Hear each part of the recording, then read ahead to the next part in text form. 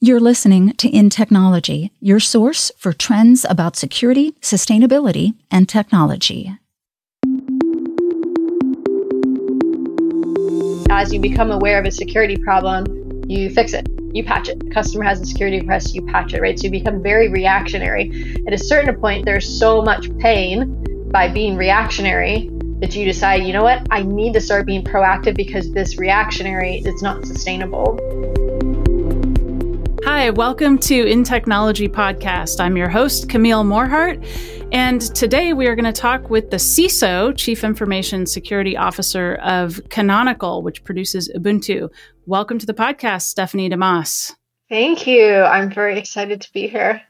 So I know you from your prior career at Intel as Chief Security Technology Strategist.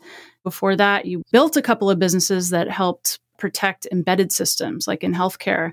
And before that, you spent about 10 years with defense contractors doing defensive research or ethical research, which I think the rest of us would know commonly as hacking. Also, congratulations, because you and your husband just published a book, and we have the link below. This is on x86, reverse engineering, essentially how to hack most of the compute systems that exist in the world. What's the title of the book? So the title of the book is x86 Software, Reverse Engineering, Cracking, and Countermeasures.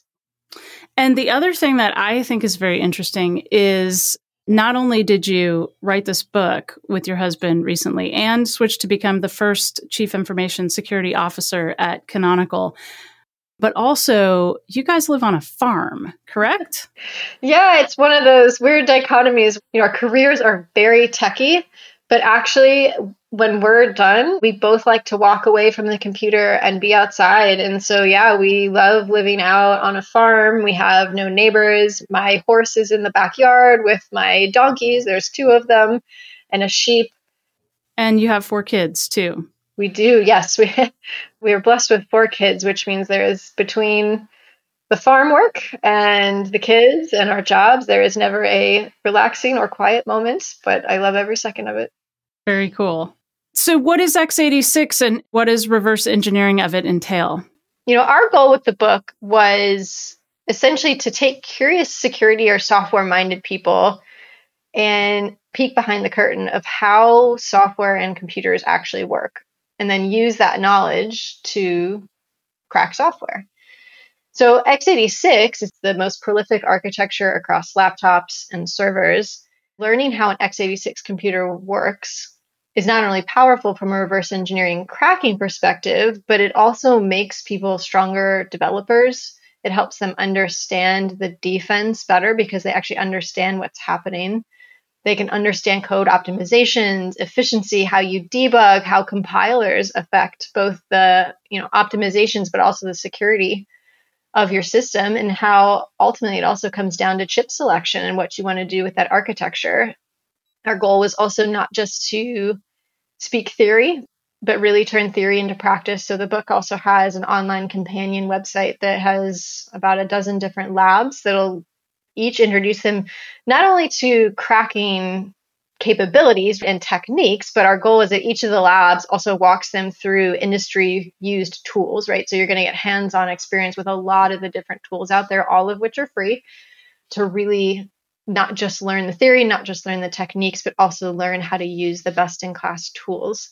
We believe also it's not just for the reverse engineers and crackers out there. So we also then circle it back to defensive techniques around how these techniques can either be either eliminated entirely or just making it more difficult, because it's always, as we know in the security space, it's an arms race, right? There's always the attack and defense, and the defense gets a little better and the attack figures out a way around it.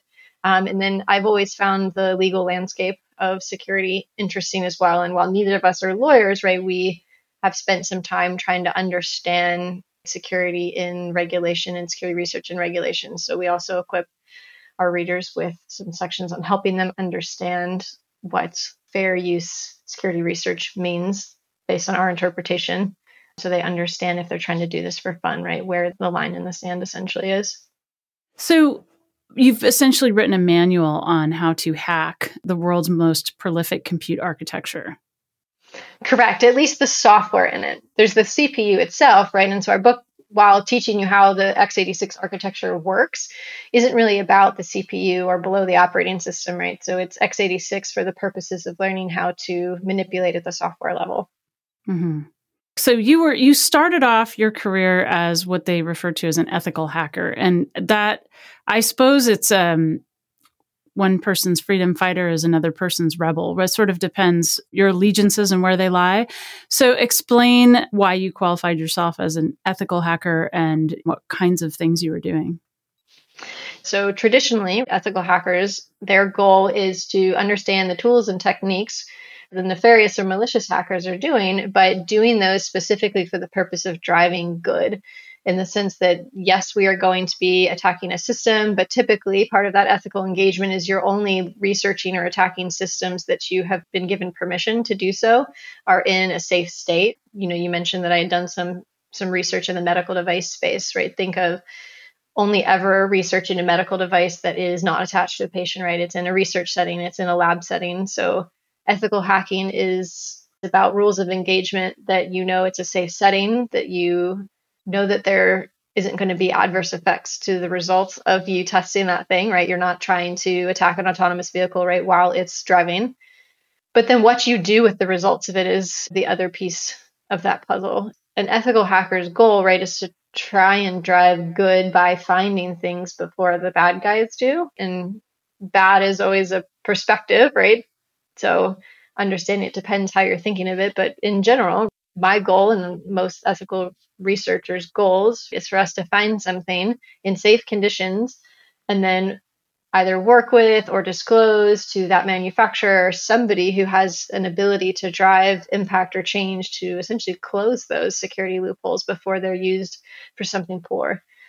When you look at things like the National Vulnerability Database, the NVD, a tremendous number of those vulnerabilities are from research settings, right? They're vulnerabilities that were preemptively or proactively found by security researchers and ethical security hackers in an effort to essentially reduce that attack surface before bad guys can find them. The known exploited vulnerabilities, the KEV, is a different database. And so if you look at the KEV versus the NVD, right, the number of known exploited vulnerabilities is a small subset of the known vulnerabilities in the space. And I think that comes from those ethical security hackers proactively trying to find things. You disclose them, you share them with the world so people can make informed decisions, increase their security posture, but only a small subset of those then become maliciously used or were found because they were being maliciously used. So now, just to jump back to present, it's only been like 6 months or so that you've been Chief Information Security Officer at Canonical. It's the first one that they've had. So they created the job and hired you, or vice versa. You can tell us which. And first of all, tell us which. Did they hire you and you said you got to do this, or did they make a position and then you applied? No, they were actively looking for a CISO, but they were looking for something very specific. There's a lot of different types of CISOs out there. And so they were looking for like a very hands-on technical one that could really dive into like the bits and bytes and the products and actually get down and write code and all sorts of fun stuff. And so no, they had actively been looking, and then it just happened to be a really good fit once we started talking. And so what is it like becoming CISO of a company with how many people are working in Canonical?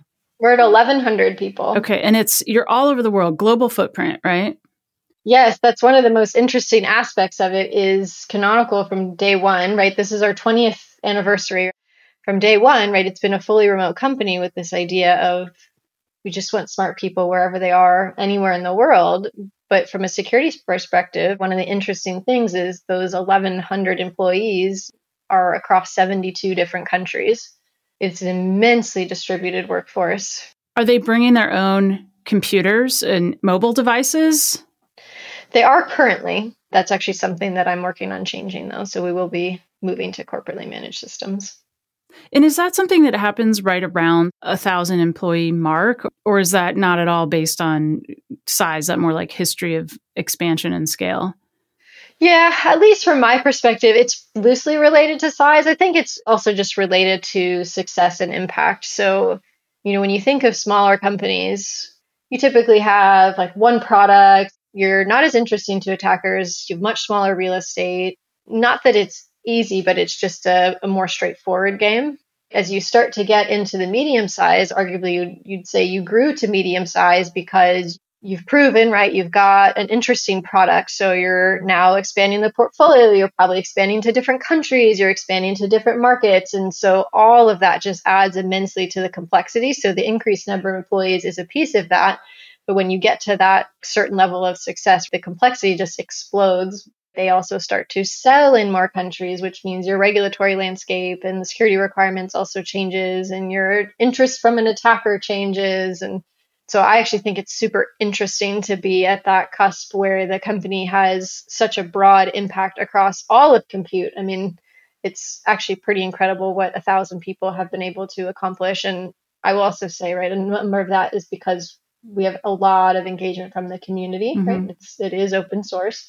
So that the 1,000 of us at Canonical are a fraction of the contributors to the products, but we have almost 30 different products, right? Ubuntu is the one we're most popular and known for, but they're all over the world. I'm interested in this precipice sort of companies, like you say, where you're not small anymore and you haven't gone completely huge. So for companies who are there, what percent is preventative? What percent do you put resources towards mitigation? How are you balancing that kind of thing? Or how do you think that sort of thing is often balanced in companies at this size? Where should the emphasis be? I know people use this phrase a lot, but the shift left perspective, right? The more you can be proactive, the less you will have to be reactive. What tends to organically happen, though, is you start with the reactive, right? I think there is this evolution where that precipice is when you start to have so much pressure on the reactive that you realize you need to start being more proactive. As you become aware of a security problem, you fix it, you patch it. You become aware of a new problem, you patch it. A customer has a security request, you patch it, right? So you become very reactionary.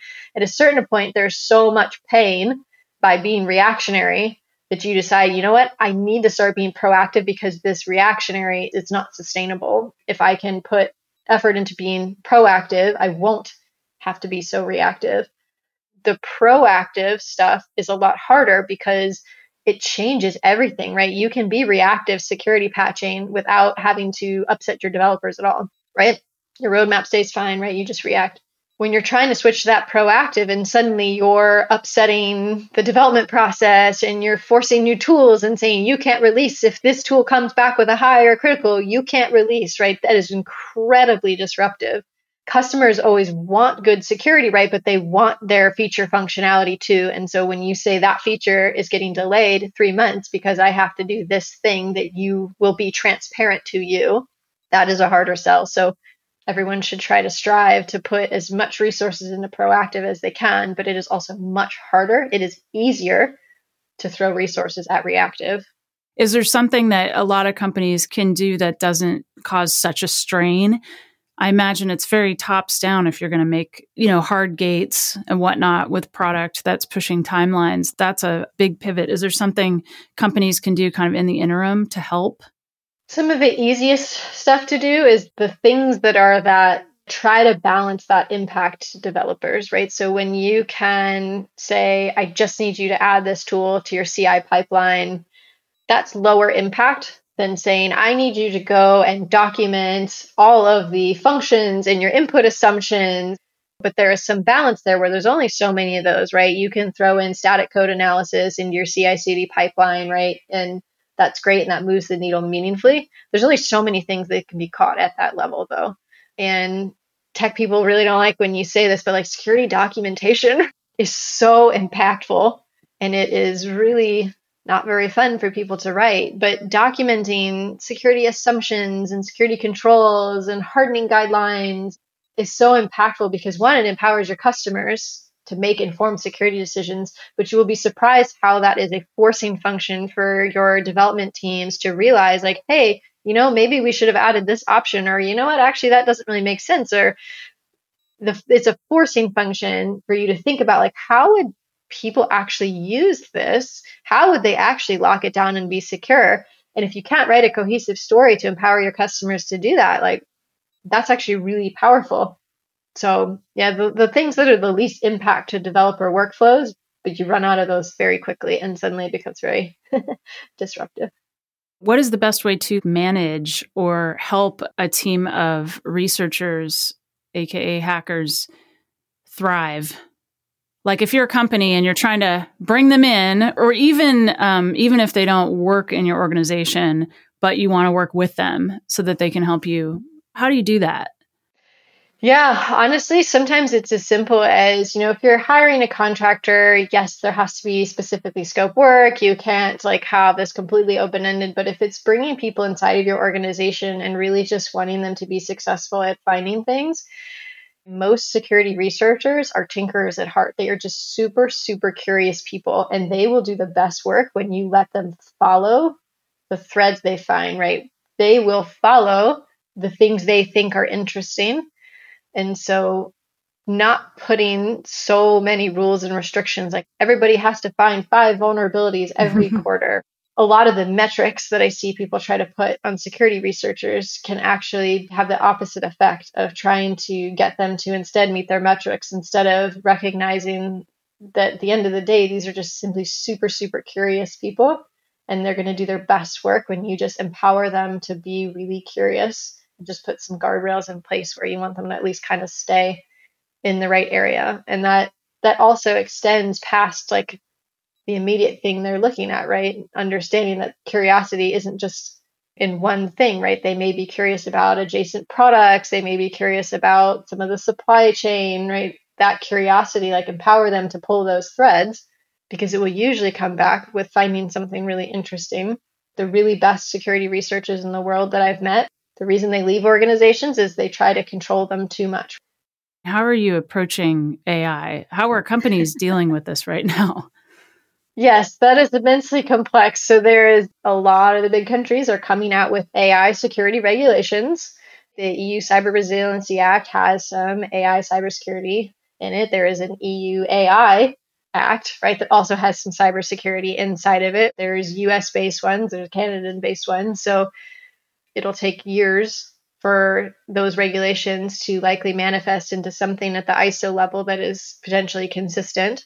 The technology is moving so fast that it's hard for me to keep up with it, right? I'm just the AI based products that Canonical produces. It's still, from our perspective, it's software, right? So how do we write the secure software and is it resilient and is there patch management inside of it? Like those using it in AI use cases, right? Then they have to actually really think about those security regulations around AI. Are you using AI to actually help protect? Are you using it defensively? We are in the sense that it is built into a lot of the common security tools out there. So we are using it as like a force multiplier, right, in detection engines and threat monitoring engines. And so it is under the hood inside of a bunch of these tools. I think you'd be hard pressed to find a security tool that doesn't have AI in it. And I mean, even the compliance tools that we're using, right? You can ask it a question about like, well, when was the last time this product was pen tested, right? It's using AI to scan our documents to tell us like that was the last time that product was tested, right? So even our documentation stuff has AI power in it. So we are leveraging it, right? It is a really impressive force multiplier that we are leveraging inside of a bunch of our tool suite. What do you think are some of the technologies that are coming out now or kind of growing that will have a tremendous impact in security? Obviously, I think very highly of confidential computing because, as you mentioned, I used to be the chief security technology strategist at Intel. And so confidential computing is something very near and dear to my heart. I really do think it is going to move the needle in a meaningful way to have that hardware backed encryption of data in use. Isolation has always been one of those techniques that is really powerful in the security space. And I'm excited to see where that starts to go. I do think as we also start to get a lot more of these AI based tools, I mentioned so many of the security tools out there nowadays have AI engines under them, but they're going to start to become so much more intelligent. They're going to be able to ingest a lot more data than they used to be able to and make meaningful, reasonable outcomes from them.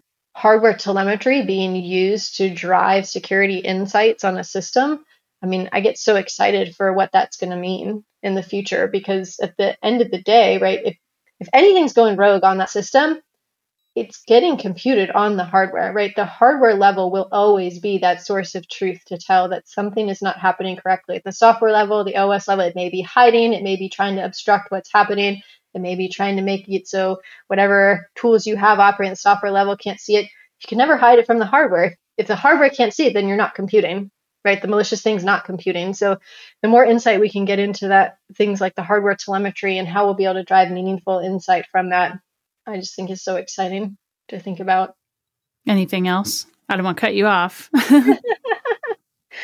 I will go ahead and plug open source though at the time, because while it's not a specific technology, what I am starting to see is there was this pendulum, right, where decades ago, open source was seen as the antithesis of security. From a commercial perspective, you didn't want open source because you couldn't trust it. It was just some people in their spare time in the garage writing some code. It wasn't robust. It wasn't tested, right? Enterprises didn't really like the notion of open source. And it started to grow in popularity over the last, decade or so, where you started to see more and more enterprise ready open source. You're actually starting to see now this preference towards open source. The fact that I can look inside of this open source gives me more confidence, right? I can audit, I can change, right? I can do what I want inside of this open source. And so you're starting to see this paradigm shift where I'm actually seeing more sectors, even through regulation, now require things like open source. And so I'm also very excited to see that paradigm shift where now open source is seen as actually a really solid route forward for security. Because it's open source, actually, I can make a more informed decision about it. I can control my own fate a little more. I can have more confidence in what's happening on the system. And so I'm also very biasedly, because I'm at Canonical, just that paradigm shift both in CISOs and CTOs and just their opinion of open source and how it plays a role in enterprise, but also seeing in the regulatory space this now acceptance and in some cases promotion of open source as being the route to go in secure solutions. What can companies like Intel do to help the broader ecosystem? What are they doing well and what are they not doing right now that they could be doing? So I'll put two hats on here, right?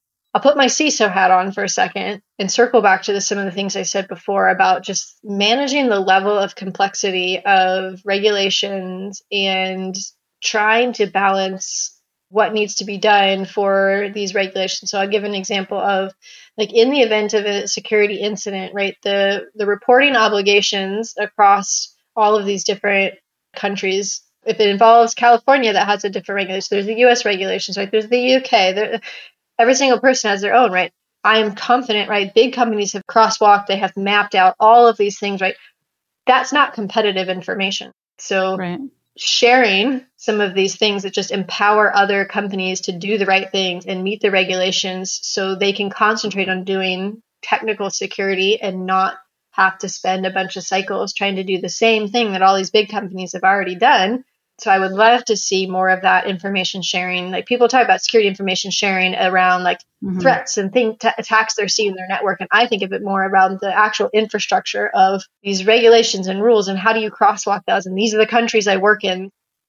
From the developer's perspective, again, open source, empowering developers to actually be able to like contribute and mess with and see. So there's both that open source piece of it, but then there's the security documentation and the security hardening guidelines. And you want to empower developers, again, to concentrate on the thing they're really good at. If you have an AI developer who's leveraging one of your solutions, right, you don't want them to have to also be really savvy in AI security, right? You want them to be empowered to be successful with that piece of code without having to also be an expert in these other things. So just like you would spend a lot of time trying to get performance and correctness in the piece of code correct, also giving that documentation and the hardening guidelines, and they don't have to understand all the attacks out there to say, all right, well, I need to turn these 4 things on. And if I do that, 1, I meet all these regulations that I'm probably going to be up against. And 2, I have done the right thing in hardening my solution.